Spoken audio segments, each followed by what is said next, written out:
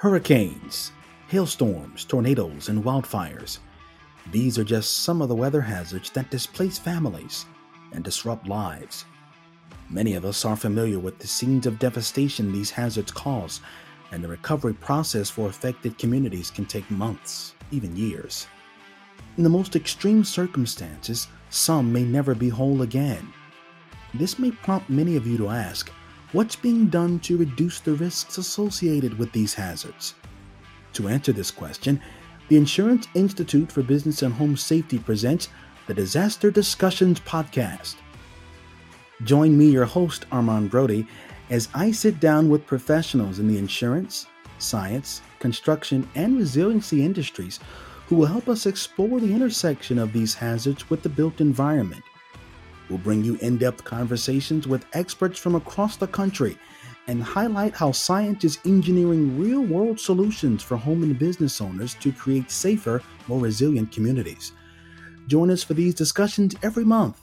And to make sure you don't miss an episode, go subscribe to the Disaster Discussions Podcast on your favorite podcast app. We also invite you to engage with us on social media, to ask your questions, share your thoughts, and to learn more about the IBHS mission. From the Insurance Institute for Business and Home Safety, we welcome you to the Disaster Discussions Podcast, where we explore the intersection of hazards and the built environment. I'm your host, Armand Brody. I want to thank you so much for being with us on this episode of our podcast, as well as the other episodes where you've joined us. We've been around since the fall, and you folks have been finding us, and so we're so grateful.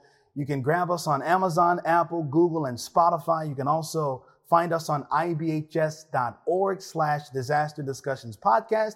And you folks have been doing just that on the audio side and the video side. And we are so grateful to you. And we hope that you'll continue to be with us on this podcast. We believe in the work we're doing here. And by tuning into this podcast, you're helping us educate so many people across this country and around the world. And for that, we are most grateful. So please keep doing that if you would. We certainly do appreciate it. Now, typically on this podcast, I try to offer up some coherent introduction to set up the episode, and then I'll turn to the person who shows up on the screen, and then we begin our conversation via technology. But I don't have to do that today. All I've got to do is turn to my right and say hello to Steve Hawks, who is the new Director of Wildfire Policy right here at IBHS. We're going to talk about Steve's decades of experience in the wildfire space and the work he is doing here at IBHS. Steve, I cannot thank you enough, sir, for being with us here on the Disaster Discussions Podcast. Thanks, Armand, and I'm really happy to be joining the IBHS team. We are excited to have you. We're going to talk about the work that you'll be doing with us and have been doing with us, actually, here at IBHS in just a little while. But I want to go back. You're a native Californian, and we're going to talk about that a little bit later on. But I want to go back to Steve Hawks, the youngster. And you're a bit of an outdoorsman. And when you grew up, you were a multi-sport star, right? I don't know about a star, but yes, I played basketball, baseball, football. Now let's touch on baseball, because Ian Jamanko, who is our Senior Director for Standards and Data Analytics, he was a pitcher. Now, were you a pitcher? Were you a catcher? Were you in the outfield, infield? What were you doing? Pitcher and shortstop. Pitcher. So what was your go-to? Slider, fastball? Slider, yep. Slider, okay. That was my best pitch. Now, did you pattern that after someone or what? No, I don't think so. Okay. I just tried to throw it with as much break as I could get. Now, fair enough. Now, our CEO, Roy Wright, is a Dodgers fan.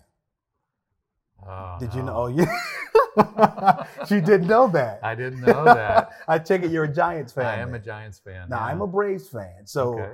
we have our issues with the Dodgers, but we have we have a World Series within the last couple of years. So I'm content for the moment. It had been a long time. But that's Steve Hawks, the baseball player. And we're also interested in Steve Hawks, the firefighter and fire researcher and Director of Wildfire Policy. And we've got all of them here in one. So we're really grateful to have you with us, and we're grateful to have you on the team. Awesome. Thank you. I'm, again, really happy to be here. So let's go back to what motivated you in California to really become involved with studying and fighting fires. Yeah, it really goes back to growing up in Paradise, California, where I'm from. And my dad worked for the California Department of Forestry, known now as CAL FIRE, but back then CDF. And spending some time at the fire station, riding on the back of the fire engine on a few occasions, burning pine needles and leaves in our backyard, and him teaching me and my brother about fire behavior and so forth. That really got my interest in the fire service and emergency response, and kind of led to my career with CAL FIRE. We're going to talk about that as well in a moment. But do you remember your earliest memory of maybe being at the fire station with your dad? Or do you have any memories of that? Yeah, we used to go to the fire station up above Paradise in Sterling City on Father's Day, and always on a Sunday, and we'd spend Father's Day up there and have dinner with my dad and the firefighters at the dinner table. And I always thought that was a really cool, thing at the time, to be able to spend some time at the fire station. Working in the fire service space, it's not just a hobby for you. It's more of a calling, is it not? Yeah, absolutely. Just the tremendous amount of time that I've had around this has really been all my life, with my dad being in the fire service, and then me starting with CAL FIRE when I was 18 years old as a seasonal firefighter, and in the field responding to emergencies and working my way up through the department. It's really something that has been a tremendously rewarding career, to work in that field and help people prepare for fires and other emergencies, and then when they happen, to respond and help mitigate those and get them back on their feet and try and get back to some sense of normalcy. Indeed. You spent quite a few years at CAL FIRE. Can you tell us everything that you did at CAL FIRE? I know that you had an extensive background at CAL FIRE. Can you tell us about that? Yeah, it was a 30-year career. I retired in December, and I spent the first about 24 years in the field on fire engines, responding as a firefighter. Worked my way up through battalion chief, and spent 13 years also on incident management teams with the department, going to major wildland fires throughout the state of California and managing them. And then the last 6 years, I made a little bit of a career shift from being in the field as a firefighter to working for the Office of the State Fire Marshal, a division underneath CAL FIRE. And we focus on prevention measures within the office, but the particular division that I worked in was focused on wildfires and community preparedness. What was that transition like for you, going from the field? It was different. Spending so much time in the field, responding to calls, and then taking a step back and looking at the larger picture of what's happening in California for wildfire preparedness. It so happens that it kind of coincided my career shift with the increase in the size and severity of wildfires that we had been experiencing. And so taking the programs that were already established and continuing to build them out. And then because of the wildfires, we began to realize that we needed to do more things. And so we developed out some new programs and got them in place, and they're making a difference, but there's more that we need to do. These wildfires are burning with such intensity and so destructive. We're a little bit behind the power curve in some senses of emergency preparedness. I'd like for you, Steve, to touch on the fact that this is not just important work that we're doing, but we're serving other people. And what's the significance of that for you? Yeah, it's giving back to the community, helping them prepare so that they don't have to go through a loss of their home or a loss of a loved one. And so that when a wildfire happens, and it's inevitable that it's going to happen in California in particular, that it doesn't have to lead to the destruction of their home. And they can get through the fire and get back to a more sense of normalcy in their life. They don't have to be destructive wildfires. Right. Let's go back to 1991 and the Oakland firestorm. Tell me about what that experience was for you as a native California and someone who's been in this space for so many years, and what changes took place as a result of that. Yeah, that was a fire that really brought about a lot of destruction to a local community, the community of city of Oakland and Oakland Berkeley Hills. And it was on a national scale. I mean, we've had a lot of fires over the years previous to 1991 that burned through some communities and caused some destruction, and some of them fairly destructive. But that one in particular, at the time, was the most destructive wildfire. Over 2,900 structures lost or damaged in the fire. And it really showed that, communities can be really vulnerable to these wildfires, and it doesn't have to be just a wildfire catching each individual structure on fire. In that particular fire, we saw a lot of structure to structure ignition, and especially with the significant winds that were blowing during that. And just so happened that it was on a weekend when the 49ers were playing nearby, and it was really nationally televised as a pretty big event like it was. Mm-hmm. And so it really brought about the awareness that communities can be really vulnerable to wildfire. Yeah. You recently spent some time with two of our chiefs here at IBHS, Dr. Ann Cope and Alistair Watt. Can you share some of the things that you guys discussed during those conversations and those meetings? Yes, we were up in Paradise a couple weeks back for the first ever newly built and recognized Wildfire Prepared Home Plus designation.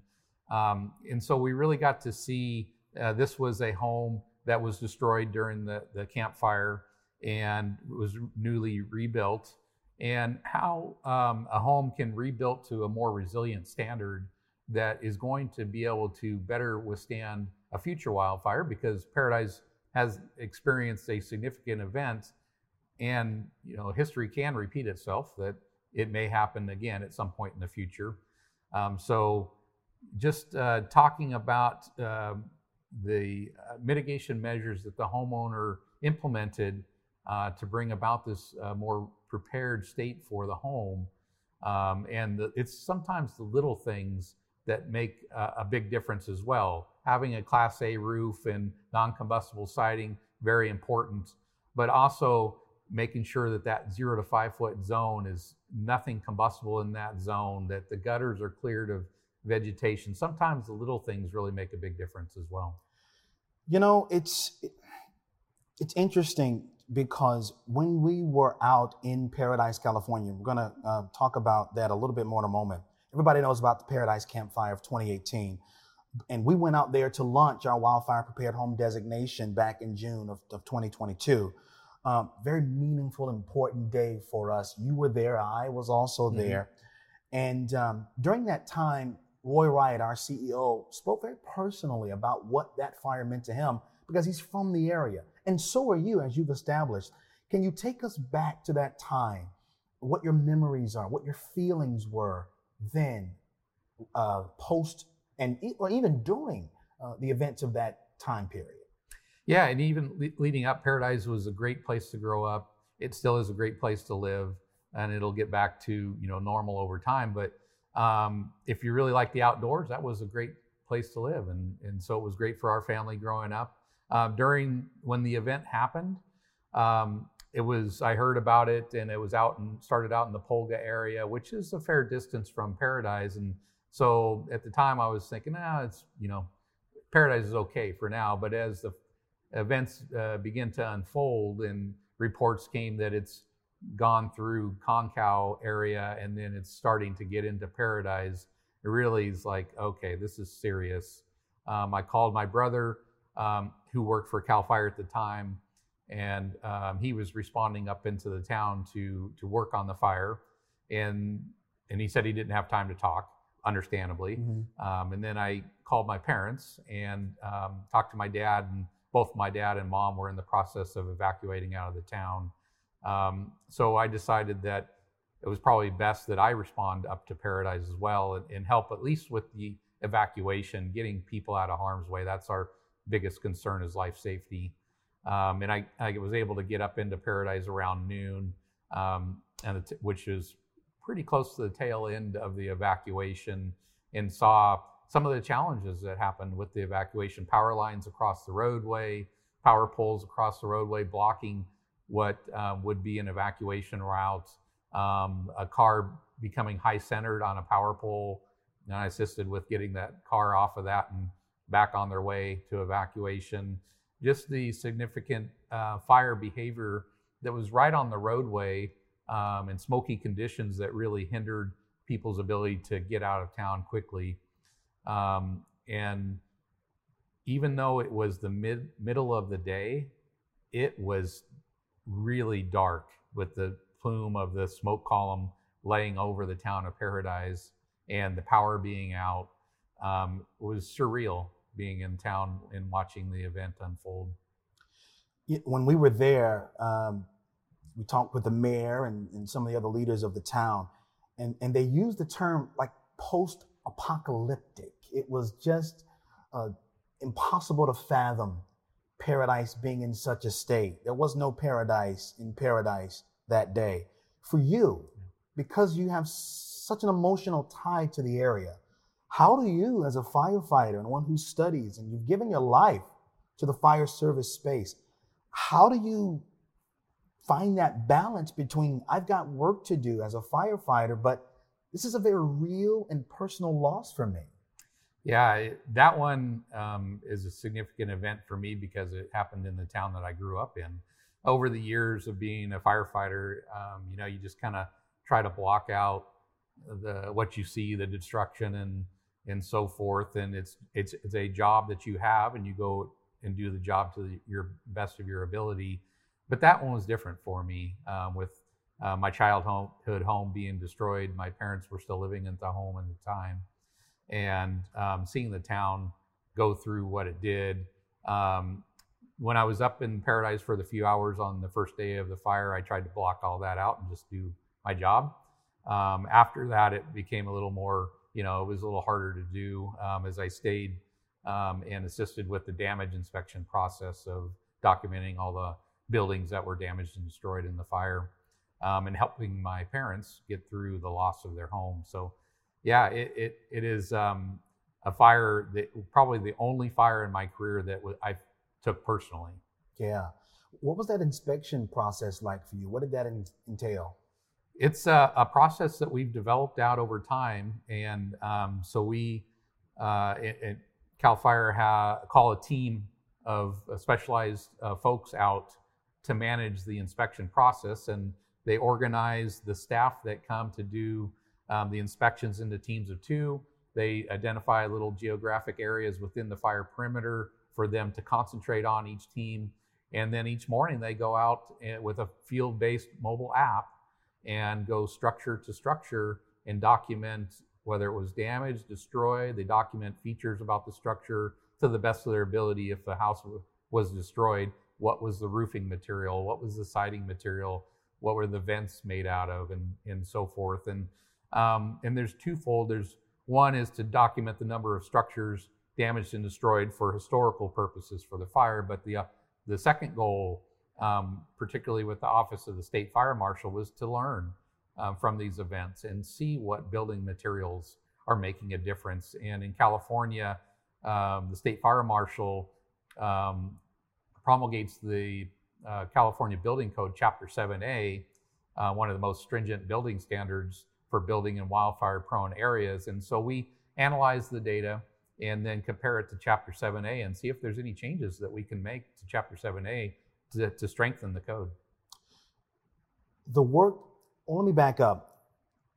It's unfortunate that it takes disasters like Paradise to happen to get the change that is sort of needed and necessary to take place. As one who has the real experience of fighting the fires, as well as sort of taking the 20,000 foot view and studying how we can mitigate, what is that process like for you? What are your emotions like when you sort of look at what happens in real time? But then there's this other part of you, I would imagine, that is like, I wish it didn't have to take this in order for us to realize that we can do better. Yeah, we know, there's certain measures that can be taken that make a big difference in the outcome of structures or in people surviving these fires. And by going to them over time, you'd really like to see those standards be put in place in across a larger area of California, even the U.S., because we know they make a difference. And if they're in place and working and being utilized, that there's a higher likelihood of homes surviving wildfires. But when they're not in place and not utilized, that's when we see the destruction like we have been seeing. Tell me about some of the not tangible, but some of the concrete science that we have gathered from the Oakland firestorm, from Paradise. Let's talk about some of the real things that are being done, and we're going to come to your work here at IBHS in a moment. But what's the real science that people can sort of wrap their minds around relative to how to mitigate, how to make sure that we're being resilient in the face of wildfire? Yeah, and you nailed it with the work that's being done here at IBHS, and we were able to do a number of post-fire analysis as well to kind of field validate the science, what the science is showing. And a lot of what we've learned over the years from both research and field verification is that the exterior components are the most critical components of the house and its immediate surroundings. The Class A roof materials, keeping your gutters clear, dual pane windows with tempered glass, vent screens with metal mesh with less than 1/8 of an inch gaps between the mesh. The defensible space surrounding the home, in particular the 0 to 5 feet immediately surrounding the home, is the most critical and needs the most stringent fuel reduction in order to give the home a best chance of surviving. Let's go back to June again and talk about when we launched Wildfire Prepared Home at Casey Taylor's home in Paradise, California. You were there and I was there. We talked about that. What were your observations of that day? What do you remember? I remember being there and feeling like this is such an important day, not just in the history of IBHS, but for the city of Paradise, for the town of Paradise, and for the state of California. I remember feeling the enormity, the significance of the work we were doing. And it's one of the most memorable days of my time here at IBHS. How did you see it? Yeah, very similar. The town had just gone through a significant event with the Camp Fire, and over 90% of the structures within the town were either damaged and destroyed, and the town's trying to rebuild back to what it was beforehand.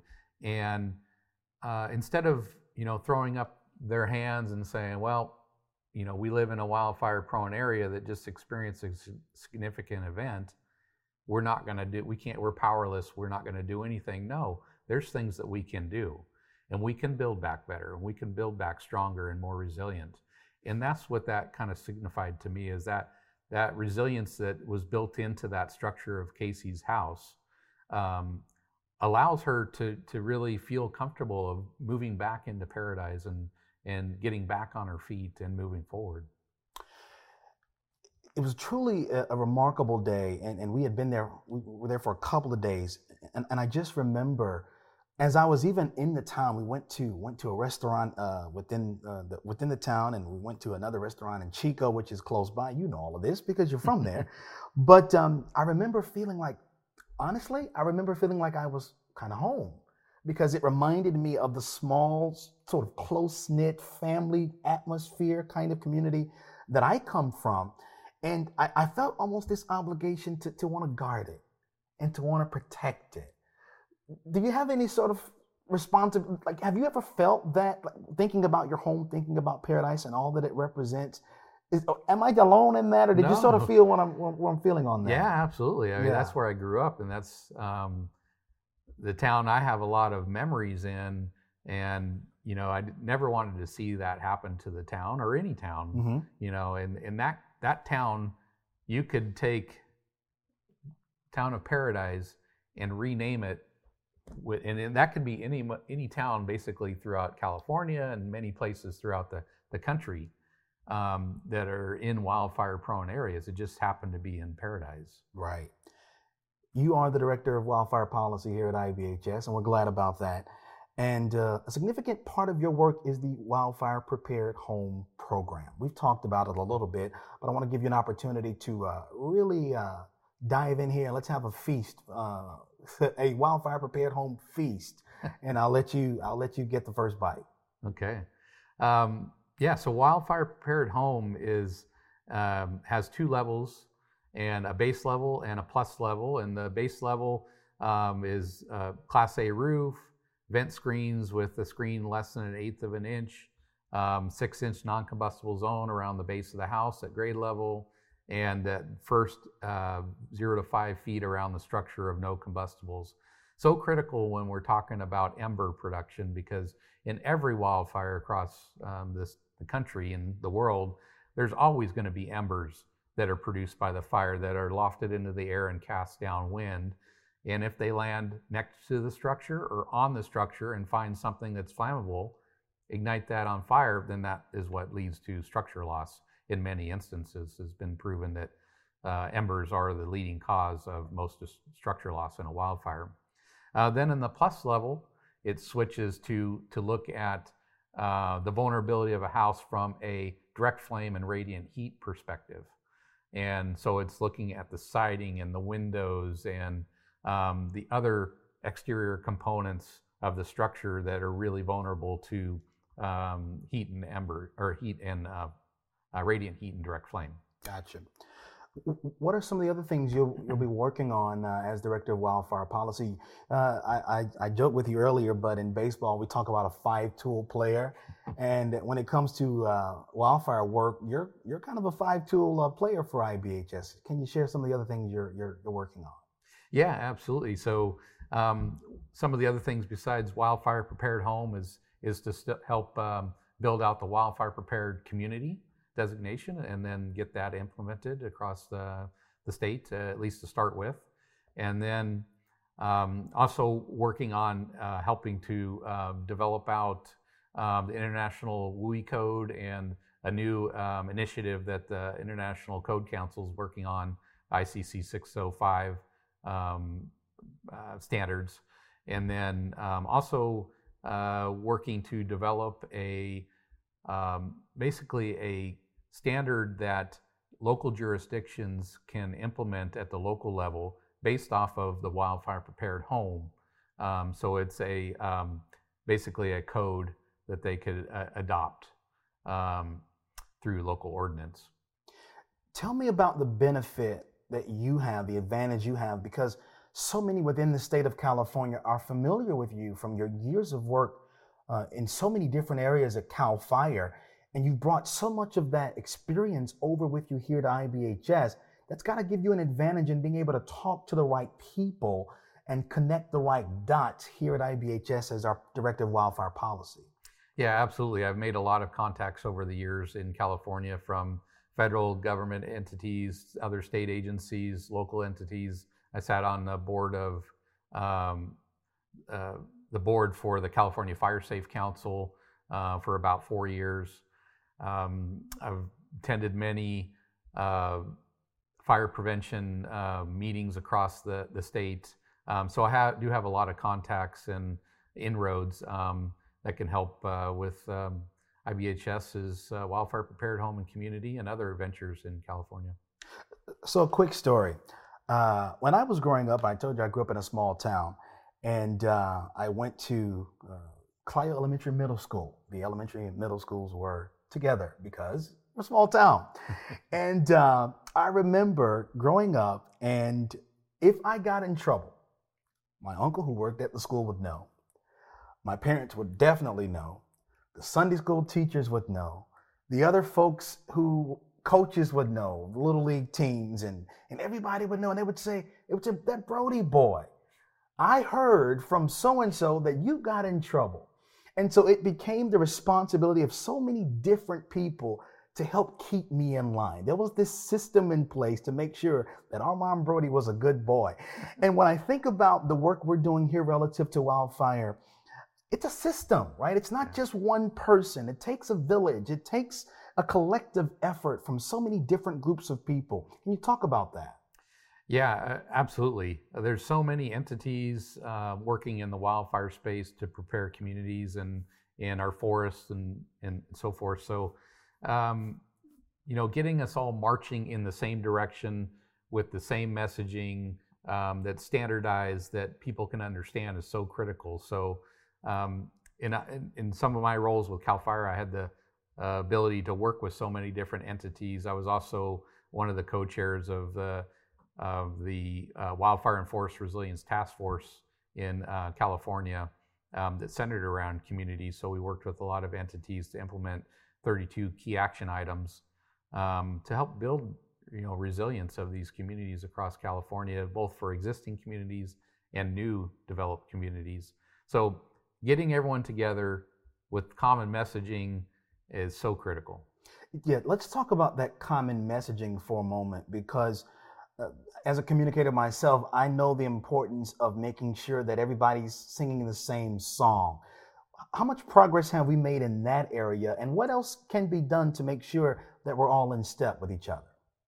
Yeah, it's continuing to work together to get to know each other and feel comfortable with working with each other and knowing what each other's strengths and weaknesses are, and then developing that common messaging.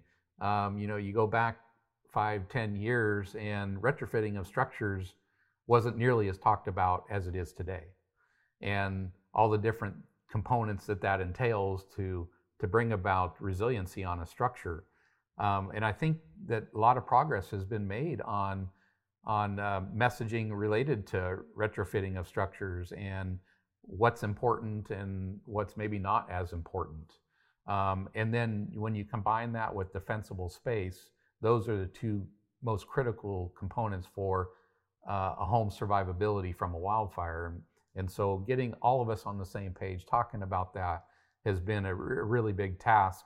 But I think we're making progress and doing really well at it.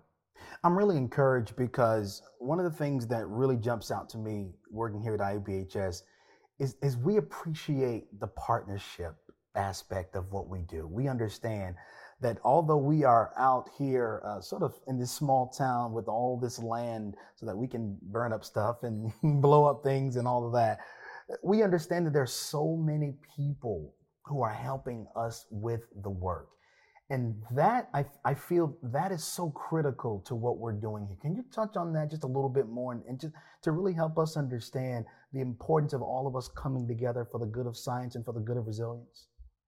Yeah, as I mentioned, there's a lot of entities working in this space, and if we don't have the contacts with all these different entities, we could be all working on very similar things and maybe marching down different roads. But when we're together, then we can feel each other out of what we're each working on and come to, like, you work on this, we'll work on this, we'll come together, we'll get on the same page, we'll march forward in the same direction with a common message.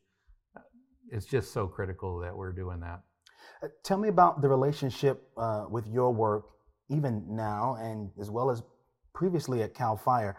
Tell me about the relationship between your work and the insurance industry, and the conversations that have been had and that are being had and that will be had in that space. Yeah. So first thing is getting structures more resilient so that we stop having the number of losses that we have been having. And I think that's what Wildfire Prepared Home and the Plus designation does.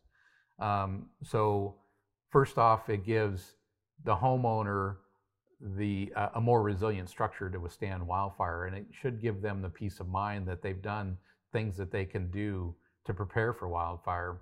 And then that should translate to a more resilient home that is more insurable.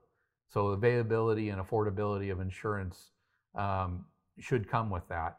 And when you can combine those together, that's a significant benefit for property owners and the insurance industry. Can you speak, Steve, to those who maybe still don't see the need to apply the science that is coming out of IBHS? What do we say to them? How do we message? How do we communicate to those who may be a little slow to move and act based on all the work that's coming out of IBHS? What's our message to them? So public education is an ongoing thing that needs to be done all the time is you have people coming into wildland areas that may not have lived there before. And so continuing to show that message that living in wildfire prone areas, you have hazards that you need to deal with, and there are measures that you can take to do that. You're not powerless. Creating good defensible space, building a home that if you're building new to the current standard, or retrofitting an existing home that was built prior to the standard, bringing it up to the standard. Those are all key components that you can do. And then putting that message out across all the different mediums that are out there, social media, websites, holding town halls, like meeting people, where they're at. Yeah. So however they can best receive the message, we need to be thinking about, getting that out there through that avenue. The importance of education, you cannot overlook it when it comes to building resilience. Absolutely. What kind of conversations have you had recently with Dr. Ann Cope, our chief engineer, about prepared home and sort of about the vision of where we're going forward here with this research? Yeah, it's to continue to conduct research on all aspects of the home. We know a lot of things. We know a lot of things that are working, but there's still some things out there that need to be defined, like structure separation is one of the experiments that's going on here at IBHS, trying to define at what separation distances does that radiant heat and direct flame contact not going to cause the other house to ignite. So just how we can further the research to increase our knowledge and mitigations that matter. And then how we can make refinements based on that to the current standards that are in place for a wildfire prepared home. Can you just help our audience understand, and I'm sure so many do already, but when you use terms like radiant heat and direct flame contact, I think it's important for people to understand that these are not just sciencey terms, right? That they're not just found in books and coming from the mouths of people like Steve Hawks, but this is real world impact. Like, this is what's really happening. This is really what's contributing to some of the destruction that we've seen. Yeah, absolutely. Embers, as I mentioned earlier, blow downwind, and if they land on something that's combustible and they burn with enough heat for long enough, then they can ignite that on fire. That's demonstrated here in the lab, and we've seen that on many occasions out in the field. Radiant heat, something that's flammable, that's on fire, burning close enough to the house for long enough in duration, could transfer that heat through the air to that combustible item, and if it's burnt long enough and that heats up to the right temperature, it could start on fire. And then direct flame contact, just that flame reaching out and touching a combustible item could transfer that heat to that item and start it on fire. And CAL FIRE, as I mentioned, I managed the damage inspection program for a bit, and we know from our data that 90% or greater, a little bit greater than 90% of the structures that start on fire will be completely destroyed. So the next category of affected is like cosmetic damage to the structure, non-structural damage, and that's about ranges into 4 to 5%. So if the firefighters can get to a structure that just ignited on, say, a deck or something, and they can put it out right away, then they can save the home. But if the fire gets well established on a home, then there's very little chance that firefighters are going to be able to make a difference. But we know we are making a difference in California and a difference across the West Coast with Prepared Home and with all the work that good people like you are doing. Is there anything else that you'd like to share with us before we wrap up here, Steve? I think just summarize that, we're not powerless to do anything against wildfire. There are mitigations that matter, that we know the science is proven that they work. We've seen them after a fire comes through, and we've seen structures that are built to a code withstand the fire better than those that aren't. And so you're not powerless. Take action. Learn about wildfire and the threats from wildfire and what actions that you can take, and then take that next step. Actually do that work. And then you'll find that, once you've done the work, that you'll be able to have a better chance of surviving a wildfire, and hopefully that translates to more affordability of insurance.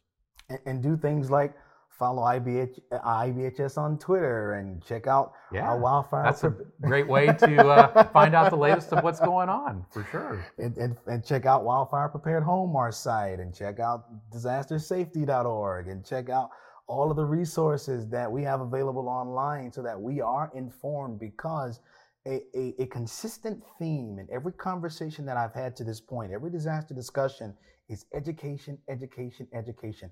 People don't know what they don't know. And we have to be, the empowerment is in the education. People knowing better gives them the empowerment, gives them the fortitude to do better. And I think that's important. Absolutely, yeah. Steve Hawks is the Director of Wildfire Policy, and you are a wonderful guest. We're so grateful to have you with us. We know you're a busy, busy man. You've got a lot going on. And as a Californian, we know that you're 3 hours behind us and that you'll be getting back to California pretty soon. But you took a little time to stop by Richburg, South Carolina to speak with us here at IBHS, and we are better for it. Thanks for being here, and we appreciate you being on our team. Thanks, Armand. Happy to be here. Thank you. Thanks, folks. I want to thank you so much for joining us on the Disaster Discussions podcast. We'll see you next time. Thanks for listening to the Disaster Discussions podcast, an IBHS production. Subscribe to our podcast on your favorite podcast app, or watch the podcast on our website at ibhs.org/disaster discussions podcast and the Insurance Institute for Business and Home Safety YouTube channel. Connect with us on our social media pages on Twitter at IBHS_org, Facebook at facebook.com/IBHS.org, and on Instagram at IBHS_org. For more great content from IBHS, including ongoing research efforts happening at our facility, episodes of our podcast, and more, visit IBHS.org.